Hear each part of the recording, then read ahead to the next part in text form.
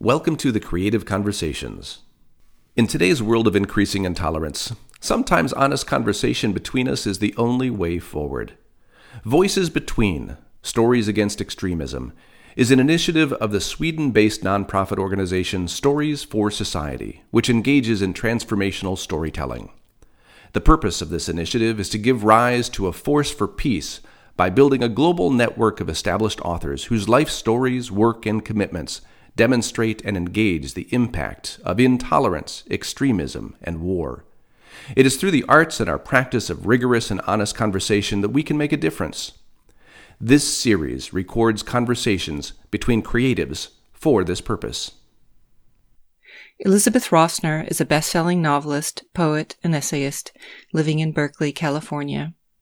Her newest book of nonfiction, Survivor Cafe, The Legacy of Trauma and the Labyrinth of Memory, was featured on NPR's All Things Considered and in the New York Times.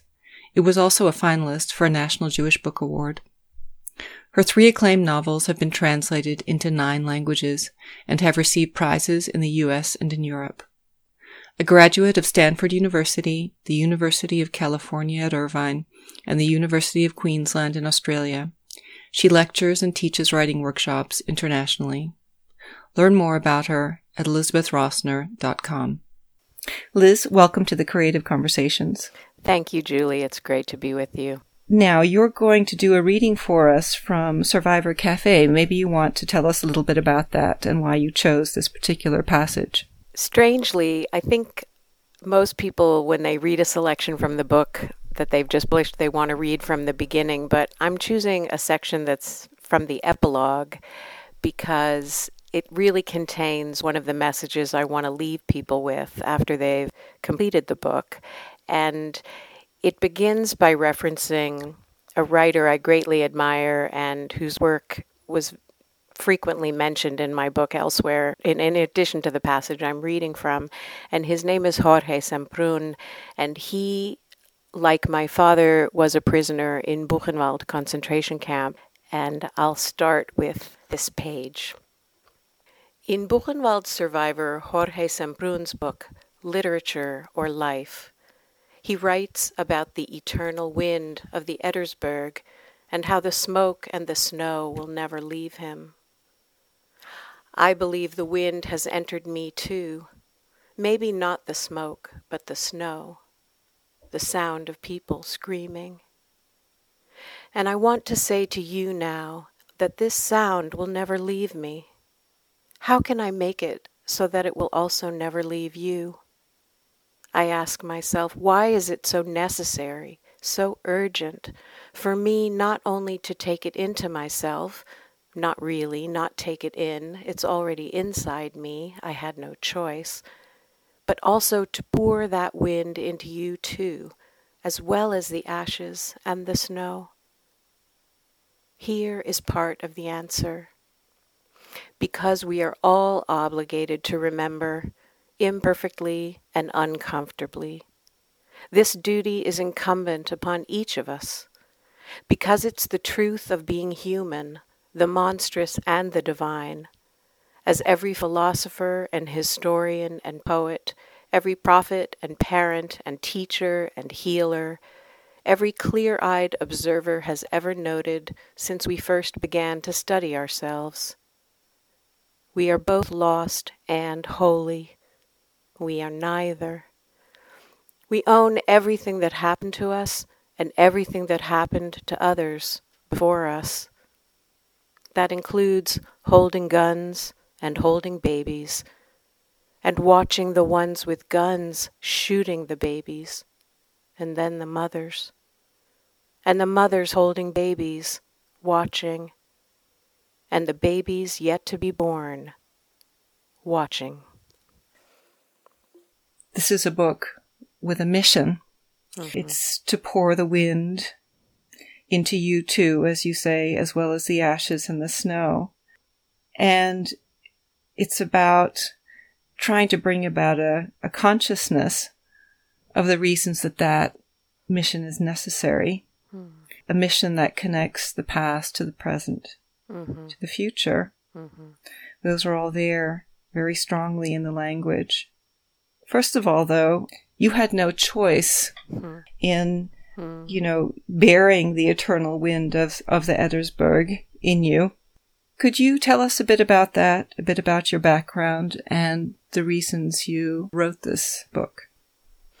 Sure. I do believe that now that science seems to be catching up with what many of us have known intuitively for a very long time, I do believe that we really carry in our genetic makeup, in our physical and maybe even metaphysical construction, we carry the residue of the past, both literally and figuratively. And as the daughter of 2 Holocaust survivors, not just my father and his experience in the concentration camp, as I mentioned, but my mother, who was born in Vilna and was in the Vilna ghetto with her parents and then in hiding in the Polish countryside, I carry those experiences, and that is true whether or not my parents even spoke about them. My father had much more capacity to talk about what happened to him, to talk about what he experienced as a child and as an adolescent. My mother, she carried her trauma in a different way and was less able to share it with us without going into what we quickly understood was a kind of re-traumatization. Not that we knew any of those words at the time, but just it clearly upset her too much to talk about it. So my siblings and I all kind of learned that it was better to not ask her questions, but that you could ask our father questions. And what I'm saying in a roundabout way is that the history that my parents lived through was carried in everything about them, in the way they parented us, in the way they lived their lives. And so I was witness to all of that. But I also think I had a certain kind of hypervigilance. I had a certain kind of wariness and mistrust of the world. But I also had this deep curiosity to know things and to find out what was hidden, what was secret.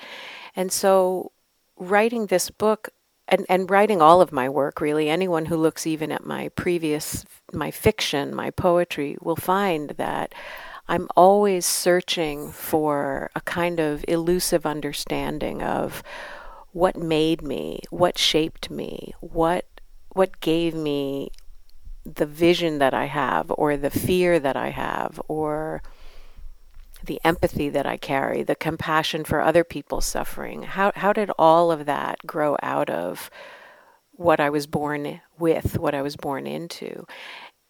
The word epigenetics is relatively new to most of us.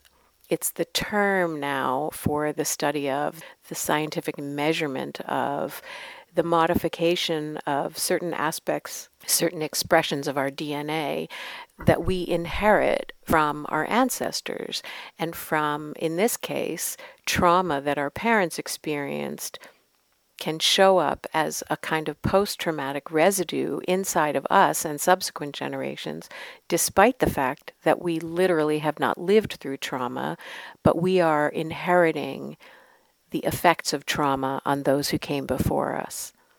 My hope is that this actually isn't only something that people will read and think, oh, that was Elizabeth's experience, that's Elizabeth's story, I find that so interesting or moving, but that really people will look inside of themselves and see where is the echo for them, where is the resonance, because I'm not really intending to single myself out or even single out my generation, but to create a sense of connection and what we share. And I share that with you really deeply. And for some people that would seem so surprising and really nonsensical almost, that if you represent the other side, what would that give us to share? But I think what we share is that we carry things that we didn't ask for. We carry what was given to us without our permission, and even without our parents' permission. They didn't want to give this to us. Yes, that's right. There's so much to unpack here of what you've said, and what you talk about, secrets and trying to, this curiosity of finding out what this hidden secret is that you know. Perhaps in your family it wasn't equally a secret as it was in mine. There was a strong, deliberate effort to hide the family's past. In your family, it was more perhaps that the experience was so traumatic that it was difficult to talk about at all.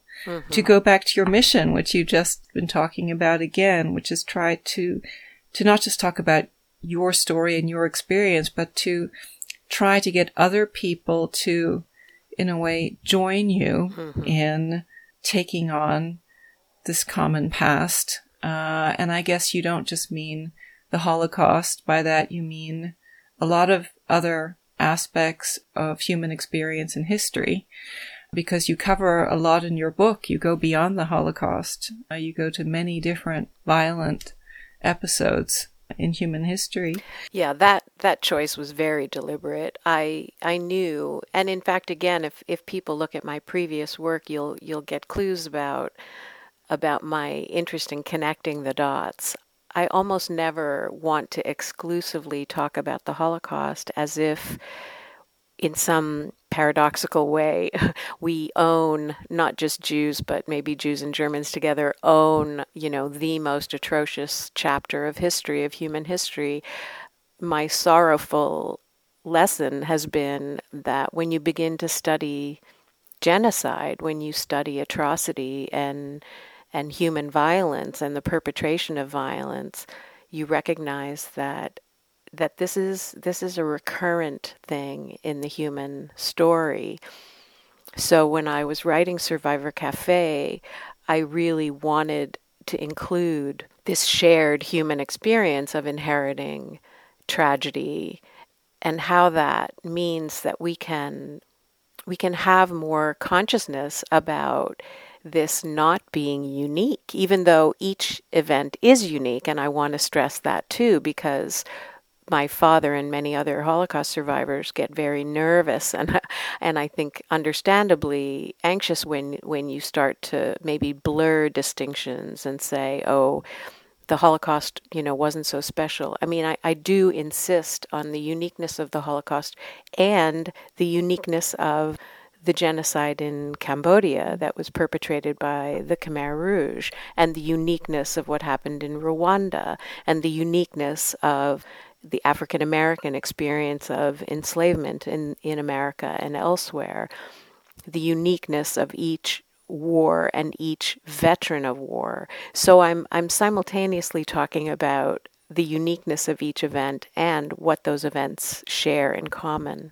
What you do that kind of brings them together is to say that these are all our common history. They belong to all of us. Your book sets out to try to get people to appreciate that and become conscious of it and take it in. And to me, it's something I've also been engaged in, but it's a very difficult thing to do because in our cases, it's very clear why we see this as so essential. We didn't have a choice. Our lives were formed by certain historical events in a very intense, sharp, and clear way. But for others who don't at least feel equally as impacted by the past as we do, how can you convince people to bear the wind, the ashes, the snow, and the screaming within them? It's a very tough thing to ask people to do. Agreed. I really agree with you. I think there is a certain luxury in not feeling compelled to look at this history, and even sometimes an enviable position, I might say, that I think you probably have experienced at various times in your life, where you'll look at someone else who seems to be sort of floating joyously through their their world as if really, all is well, and that the human being that they are, or that they're surrounding themselves with, they just see the goodness in humanity. And it's not that I don't see that also. I think those words I chose to read to you and that I so carefully put down in the pages of my book, I say that the monstrous and the divine are in all of us, and that it can be very convenient to only want to look at one or the other. But I think that's just an incomplete view. I have to say I'm biased in favor of being more honest and more holistic, let's say, about who we are as a species. And I think it takes a certain level of denial, I have to say, real denial, to ignore the human story in its full darkness as well as light. So it's not that I'm trying to, shake people and insist that they see the world the way I do. It's just I'm hoping that I can nudge people to wake up and open their eyes to something that, like I say, is uncomfortable. It's uncomfortable to look at it. And we're all doing it imperfectly. I use that word as well for a reason.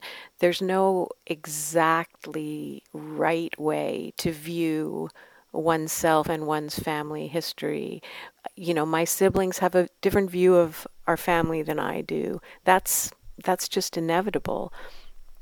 But I think that if you live in a neighborhood where, there are homeless people on the street, you can drive by them and pretend that has nothing to do with you, or you can ask yourself what role you play in the system that created their homelessness.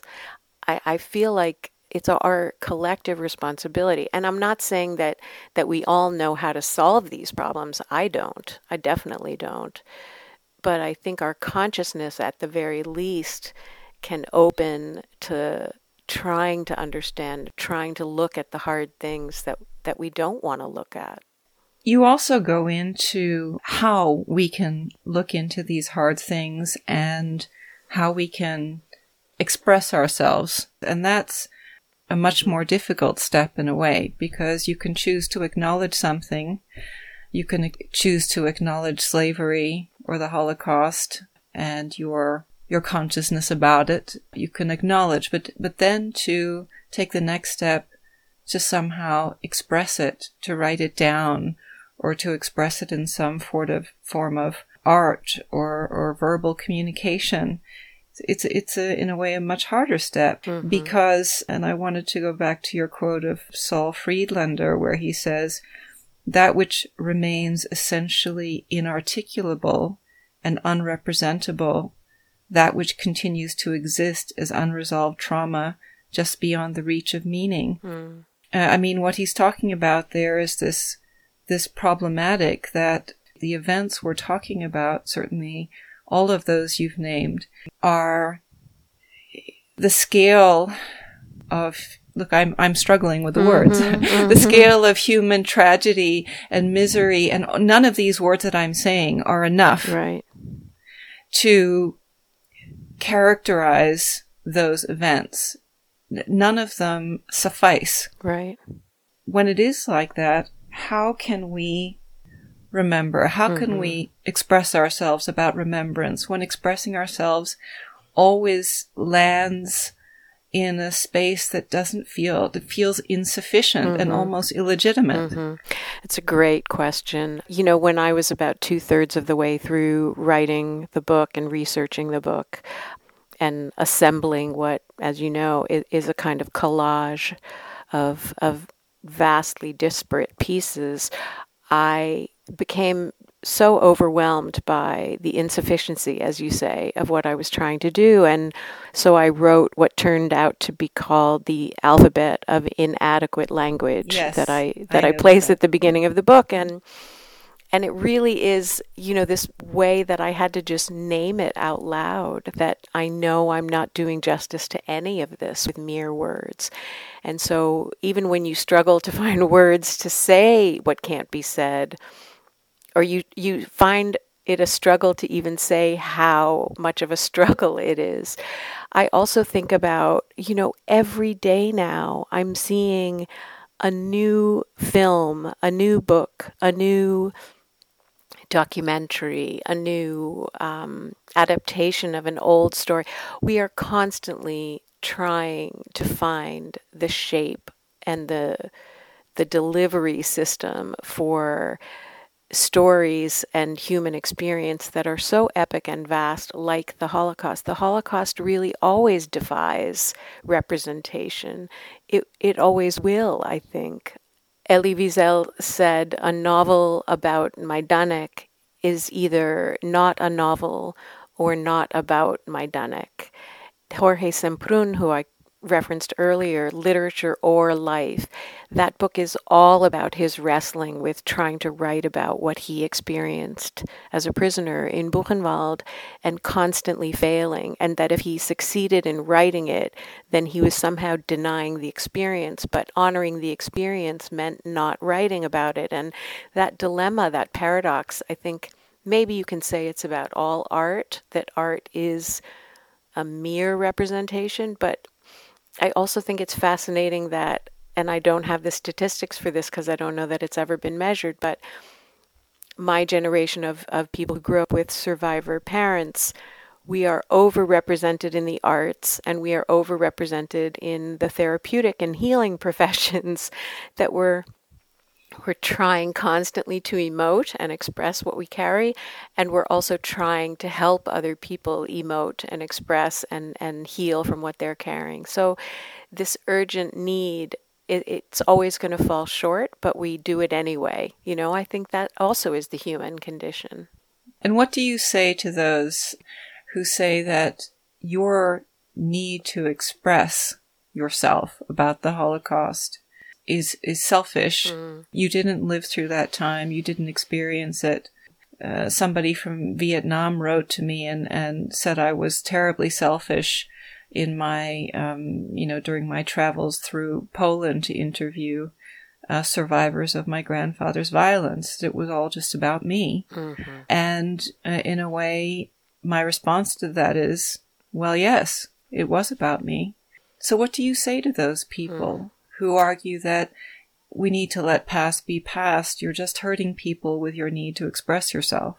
Yeah, it's a brutal conundrum. I actually feel a lot of compassion for somebody who knows where that question came from in this person. Maybe this person had already experienced that by trying to look at his or her own historical trauma.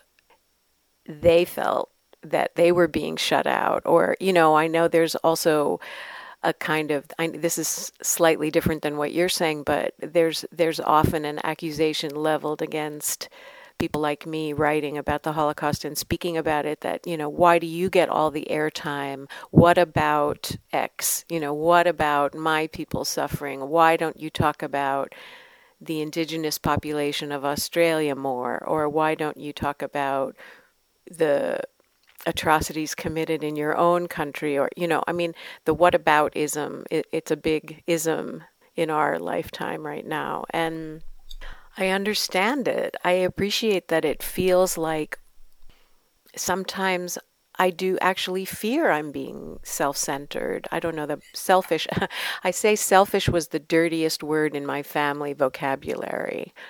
My father's experience in the concentration camp would always be referenced in this way of, if you were selfish, you didn't survive, and that was his view. But I've come to believe that there's something that a therapist of mine once called enlightened self-interest, and that the work you've done, Julie, to unearth and uncover and bring to light the secrets and what was hidden by your family, that wasn't just for yourself. That was on behalf of other people who were carrying a load of shame that they couldn't even give a name to, or a load of kind of free-floating anxiety and guilt about what happened, who did what, and why won't anyone tell me, and maybe it was my family. And I think that turns out to, in many ways, be a gift you are offering.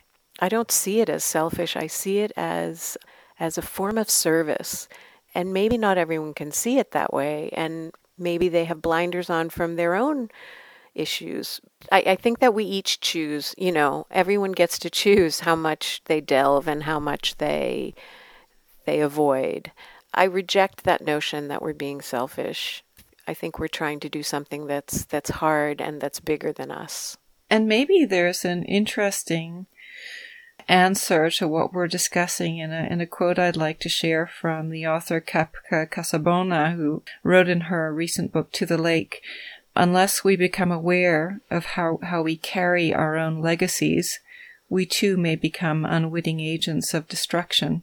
Yeah, it's the oldest motive for any kind of psychotherapy and any kind of looking into the unconscious, is that when it's repressed, when it's buried, it rules us, and it actually causes us to behave in ways that maybe aren't so useful or beneficial. So I absolutely agree with that. That's a beautiful way of stating it. I wanted to go to epigenetics because that's been a debated field.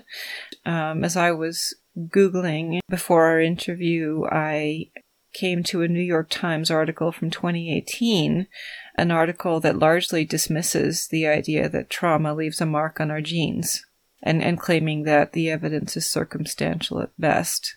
First of all, what do you think of that? And if it's true, are we having the wrong conversation about intergenerational trauma that prevents us from understanding it? When I think back to what I've read about the early days of post-traumatic stress syndrome disorder, when that was first being named back in the 1980s, when veterans from the war in Vietnam were presenting with all of these symptoms, and PTSD was essentially a new diagnosis, even though we knew about shell shock from World War I, and we knew about all sorts of trauma from all wars. PTSD as an official diagnosis, there was a lot of debate about that at the time, and there was a lot of skepticism about, is this real, and how do you measure it, and who can really say, is there enough evidence to prove? And so I feel like this debate about epigenetics is somewhat similar. It's very hard to measure these things, these expressions of inherited trauma. At the same time, I don't think that means they're not real. And it is hard to differentiate between an inherited trauma that is behavioral, because I grew up in a family with, a mother who suffered from bipolar disorder and a father who had nightmares, and maybe it was my exposure to their behavior that caused me to have a certain kind of high anxiety level. But it appears to be that these children and grandchildren of traumatized adults, traumatized parents, when they present with PTSD, even if they didn't hear a word, or even if they didn't grow up with their family, that seems to me strong evidence. And yet at the same time, I don't feel like I'm trying to defend the science or defend the term. I think what's more important is to look at just what it means, what it represents, what it says to us about our choices. And the woman that I cite in my book, Dr. Rachel Yehuda, who is one of the people who argue strongly about epigenetics in Holocaust survivor families, epigenetic transmission of trauma, and she says, look, this isn't to say that we are all doomed by this. If we believe, and there is evidence that people are changed biologically by going through traumatic experience, especially over a long period of time, if your cortisol levels have been shut off or overproduced, biologically you can change again. So this actually isn't a hopeless condition. It's a way of naming what's true, naming what's present, and then addressing it. Yes, and I also think that the idea of turning it around and turning it into a service to society, as we've been discussing earlier, right, is one of the positive dimensions of this. Right. Acceptance of it, and then trying to find a transformational dynamic for turning something that's traumatic into responsibility or consciousness or whatever else you want to call it, is the idea. And it can make can make quite a big contribution to society, as you've made with Survivor Cafe. And as you've made with your work as well. I really believe that our mission is shared in this way. Yeah. And hopefully it is transformational, and we may not know how it's affecting others. We may not see that evidence that we seek, but I do want to believe that it does make a difference somewhere, somehow. I'm going to go to probably the most difficult zone of conversation I've listed down here. I want to quote from your book here, where you say, "I believe we are obligated to listen to all of these stories and to try, against every instinct, to stop ourselves from judging the perpetrators." So the question I have for you is, what is it like speaking with me, a descendant of the perpetrators, about all of this? Your family has had to surmount an understandable resistance to visiting Germany, speaking the German language, touching anything connected to the perpetrators of the Holocaust. Are there things you need to overcome in conversation with me, or is no problem for you? I think you've mentioned that you see a shared mission between us, but I think it's interesting to discuss this. I've had this conversation with someone else who is in a similar situation as you, and I think it's important to take up, not least as there's so much polarity in our societies today, and I think we can contribute something with a discussion like that. I really appreciate you asking the question so eloquently and sensitively. And, to me, the great paradox is that I feel I have more in common with you than with a contemporary of mine who is embracing Nazi ideology. I mean, you have made a deep practice of looking into the history inside your own family and naming it in a way that could appear to make you complicit, but you're anything but complicit. I mean, you could have been complicit by keeping the secret, but you did the opposite. You exposed it. So to me, that deeply connects me with you and makes me not forget that our ancestors were on opposite sides of that battlefield, if you will, a metaphoric and a literal battlefield. But where they stood is different from where you and I are standing. The bigger, harder question for me is, how is it possible that there are people in this moment in time who are choosing to rally around a fascistic leader in my country, who are choosing to rally around white supremacy in this moment, and who are not just spouting rhetoric that's hateful toward others, but who are enacting policy and hoping to see harm done to individuals and groups and entire races. I mean, that horrifies me more than anything you can tell me about what your ancestors did. I'm talking about people in my lifetime. Do you see why I'm bringing that in? I mean, yes. So for me, this question of, can I look at you and see someone who's like me? You and I are so much alike.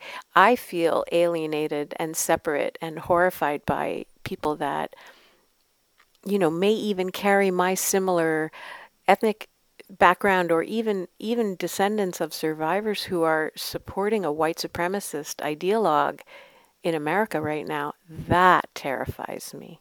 Well, thank you for that answer. It's a tough question, but I think an interesting and a necessary one, and a fruitful one also. Mm-hmm. I wanted to go to the intercultural dimensions of Survivor Cafe, because I don't think I've ever read anyone else crossing the oceans and historical periods and events in the way that you do with this question of trauma.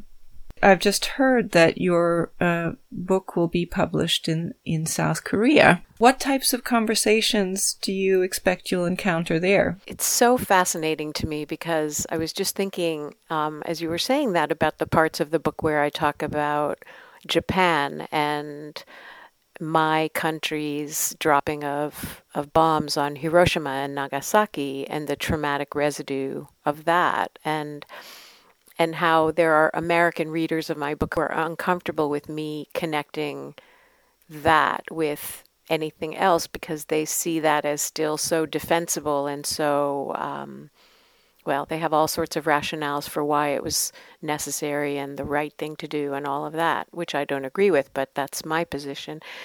I gave a presentation at Google headquarters in Mountain View, and at the end of the presentation, I showed an image of kintsugi, which I reference in the book, which some people might already know is the Japanese term for the repairing of broken pottery by fitting the pieces back together and using a gold glue to actually highlight where the broken places were.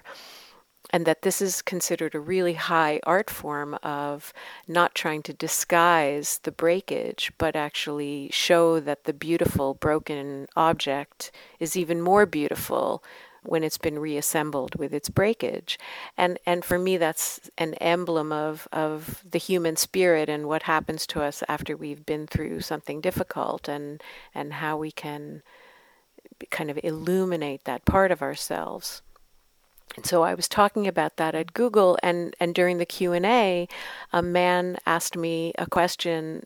Well, he prefaced the question by saying that in Korea, that image of broken pottery represents the Japanese invasion of Korea in the, I forget which century, I want to say the 16th century or 17th century, in which the Japanese invaders shattered all of the Korean pottery, destroyed their ceramics, and then stole or, apprehended the Korean pottery making practice and brought it back to Japan. And so for him, it represented something really different historically.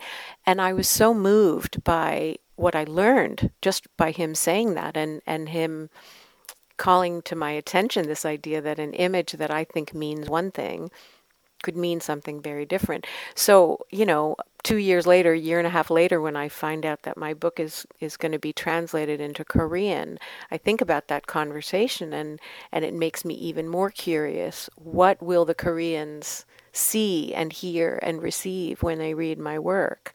And will that echo rise up for them as well? And it reminds me that I'm always learning, You think you're doing a cross-cultural communication, you think you're absorbing and including a multicultural viewpoint, but I didn't know that until he pointed that out. Yeah. It'll be fascinating to hear about how this is received and how it lands in South Korea, and you'll have to tell me more about that. But I wanted to wind up our conversation with a question that we always ask authors who join us on the Creative Conversations. What do we do now? What is the role of the children and the grandchildren of the survivors and perpetrators of the Holocaust in this new time? Because we are in a new time in many perspectives. Your dad is turning 90, right? 91. 91, yeah. And where do we find our conviction? To fulfill that role. And the other question is, what is the role of authors writing in the shadows of war and genocide? So it's really the question asked from the perspective of you as the child of Holocaust survivors, and then you as an author. What can you do now? What can we do now? It's such a profound question, and I have to say that probably my answer is always the same and always changing. I think for myself, every time I finish a book that is in some ways devoted to this question, I think, okay, I've answered it. I've done what I could. And then the next project turns out to be a continuation. And the work I'm doing now is on the subject of deep listening and the ways that listening deeply can help us connect with one another. And so it does refer back to what it was like for me growing up as a child with conversations spoken in languages I didn't learn or was prevented from learning, of listening to what wasn't being said, of feeling not heard myself, feeling not listened to. And so I think for myself as an author, I'm following my questions. I'm following the things that I still want to know and still want to understand.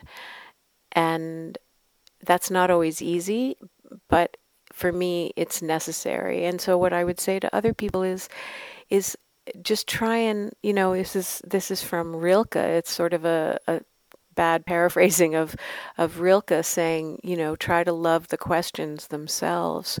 Notice what are the questions that haunt you. What are the questions you keep coming back to over and over again that don't seem to have answers, or that you think you found an answer and then another question pops up instead? To just trust that those questions are leading you somewhere, and to see if you have the courage to follow them. Well, that's a magnificent answer, Liz. Thanks. Thank you so much for joining me in this conversation. It's such a pleasure, and I really appreciate all of the preparation and sensitivity that you bring to this dialogue. It's really beautiful and inspiring to me. Thank you. You've been listening to The Creative Conversations, a production of Voices Between, Stories Against Extremism. To learn more about our work, please visit our website at storiesforsociety.com.